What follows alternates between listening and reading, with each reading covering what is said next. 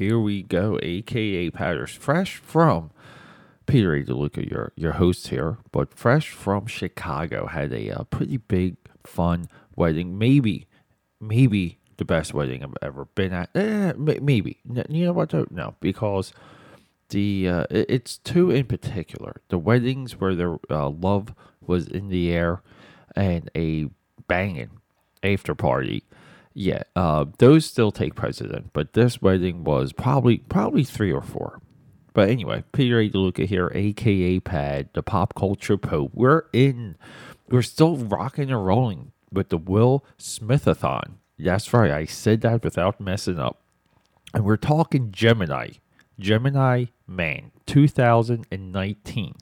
This is after Will Smith, a little bit had a comeback with Suicide Squad 2016, stumbled a little bit with Collateral Beauty, a holiday, somewhat romantic dramedy, but it's more of a light drama that is meant to tug on the heartstrings. That is so rampant during the end of the American year, Christmas leading into New Year's. We have Gemini that kind of comes in after Aladdin. Now, here's the crazy thing. Aladdin is legit. Aladdin is a real movie. Guy Ritchie put too much of his own flavor in this movie. I back Aladdin. There's not one of these Disney live action remakes that I really haven't enjoyed.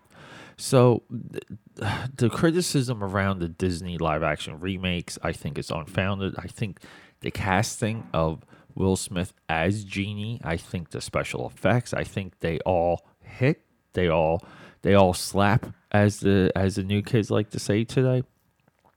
And then we have this.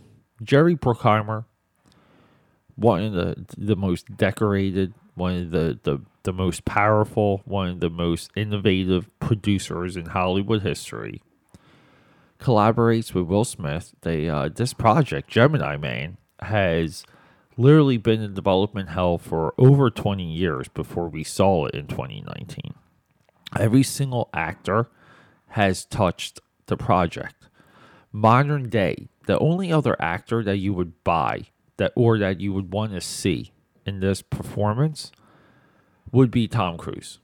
It would be a older Tom Cruise versus a younger Tom Cruise. So the idea sings. The idea alone of Gemini Man is there, which is basically you are a assassin and someone clones you, and the younger version of yourself is hired to kill you. It's eye against eye if you're into Blade 2. And then we have the other juggernaut around this movie. So like this movie is just nothing but Hollywood lore. We have Jerry Bruckheimer, we have Will Smith, we have a 20-year-old Project Hell movie finally getting made. And then we have what might be the most versatile director of our time, Ang Lee, Oscar winner. Should have won 2 Oscars before he won his, Life of Pi? Sorry, quick brain fart there. Life of Pi.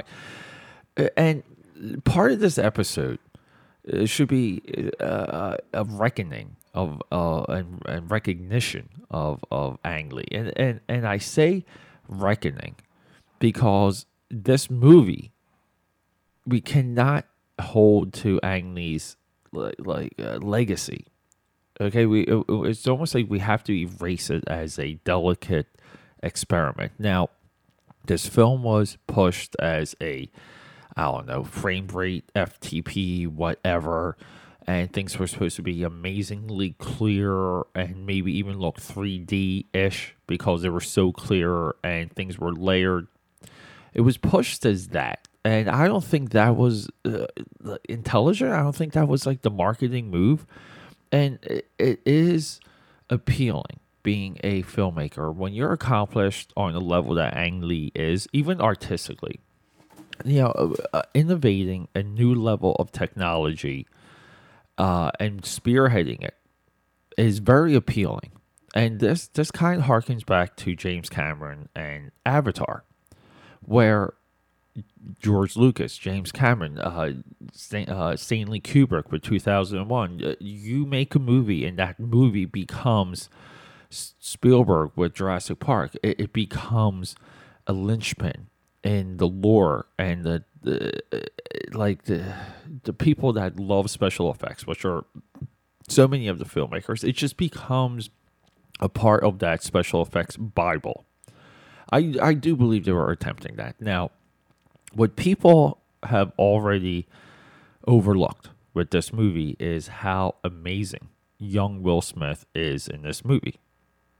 It's like when old Will Smith talks to young Will Smith, you buy it. It's there. There's a few shots that might take you out of the movie, but it's no different than some of the compositing you might see in anything that's green screen or special effects, which is like every single shot's not going to have the full time, the full effort. It's just not. Because movies are made on the budget. They're made on the schedule. So how does this movie and why does this movie somewhat interrupt Ang Lee's legacy? Well, Ang Lee does amazing action. We saw that in Hulk. He's the first guy, the first dude that brought Hulk to the screen. And he made a comic book movie. Like the way Hulk was shot, the transitions, the almost like the panel to panel interpretation. Like he brought the panel to panel movement into film. Some of the most expensive, most innovative. Again, you say innovative a lot with Ang Lee, but innovative transitions we've ever seen. Now, the other side note with Hulk is people easily ignore that the 2003 Hulk, on a psychology sense, is extremely accurate to the Peter David run of the comic, where we get into this idea that Bruce Banner was battered as a child. He induced a heavy trauma, and the Hulk was inside of him the entire time. It's somewhat of a metaphor that it's the Hulk. There's a Hulk inside all of us. But the world came and went, and no one backed Hulk. I remember seeing Hulk for the first time in the theater. I believe I saw it twice in one weekend because, back then I was, single, I went on a lot of dates. It was easy to take girls to movies I had already seen. And, it's somewhat of the dating flow too. But let's run through maybe what could be the greatest movie run by a director. 1995, we have Sense and Sensibility. Now, Ang Lee made about 4 movies before Sense and Sensibility. Sense and Sensibility put him on the map. Also solidified Sense and Sensibility as a reoccurring interpretation, like Little Women is and Romeo and Juliet. And we go all the way down to 2005. Sense and Sensibility, to 1997, The Ice Storm, which is probably my favorite of all his movies.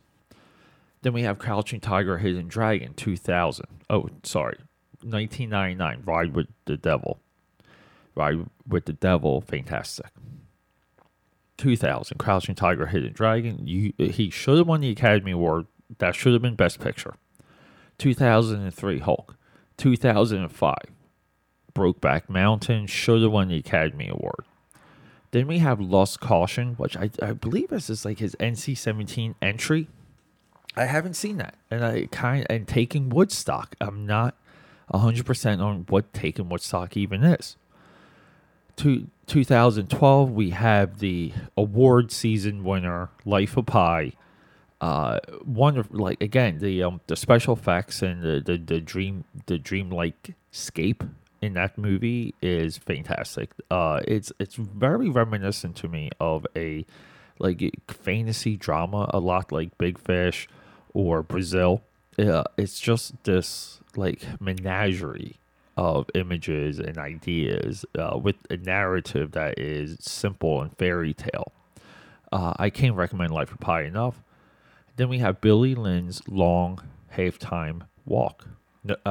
No idea. And then 2019 Gemini Man. So this guy this individual that I hold on such a high regard. I'm mostly familiar with films just from his middle period. And Gemini comes out, comes and goes. It does okay. I, like waited to see the movie, and I thought the Will Smith now I can't say Will Smith-a-thon was a great opportunity to enter into this. And I went with caution because at this point, it's a few years have passed. It's hard not to see that the movie doesn't get the wrong type of attention or didn't get any attention at all. And it came and it went. And so, look, this entire run that we've been on with Will Smith, I feel like Will Smith is with us all, by the way. More surprises. And this movie, I'll tell you what the biggest surprise of this movie was. It was how good the action was. Like, the action is there. It's awesome. There's one of the best motorcycle chases, I guess, outside of James Bond, outside of Mission Impossible, just recent entries. I'm really surprised Fast and Furious doesn't have a motorcycle chase. Why has Fast and Furious backed away from motorcycles so much? Anyway. But yeah, but then we have the guts of the story. Now, William Friedkin of French Connection, Exorcist fame. Exorcist, keep in mind, is a perfect movie, as is Citizen Kane and Apocalypse Now. But we get French Connection, and we get our director. And when I was watching this movie, something that William Friedkin said, basically echoed in my head the entire time. It was, yeah, you know what? And sorry, I might be wrong. It might not have been William Friedkin. Just kind of thinking of it right now. I'm just having that revelation as I'm recording. But William Friedkin said, we'll just say it was William Friedkin. It'll be our little secret. He said, good beginnings are easy. Good endings are easy. Good middles are hard. And this movie has an amazing middle. The middle works. It flows. Like I said, the action is there. The stakes of the action is there. The beginning is rough. The ending is not satisfactory. I believe that they botched the ending because you're waiting for a Twilight Zone hook. You're waiting to see another clone of Will Smith because they revealed a third clone of Will Smith in this movie. Spoiler. Ugh. But, you wanted to see that there was maybe even multiple clones of Will Smith still out there doing, bad things, doing assassinations, and maybe him and the other clone that he became friends with. We're going to have to hunt these guys down. We wanted to see a next adventure. Okay, and the other problem with this movie is Will Smith is this righteous assassin, and we never buy that in the movie. We never buy the righteous assassin. This is something that they figured out well with the James Bond movies, which is there's no such thing as a righteous assassin. You're corrupted. You are really killing people. You're killing innocent people. You're putting other people in danger. Collateral damage. But Will Smith, when he gets his claws into a project, he did this with Suicide Squad. He takes the inhumane part of his character or the complex part of his character out, and he adds a warmth to the character. Usually adds a daughter.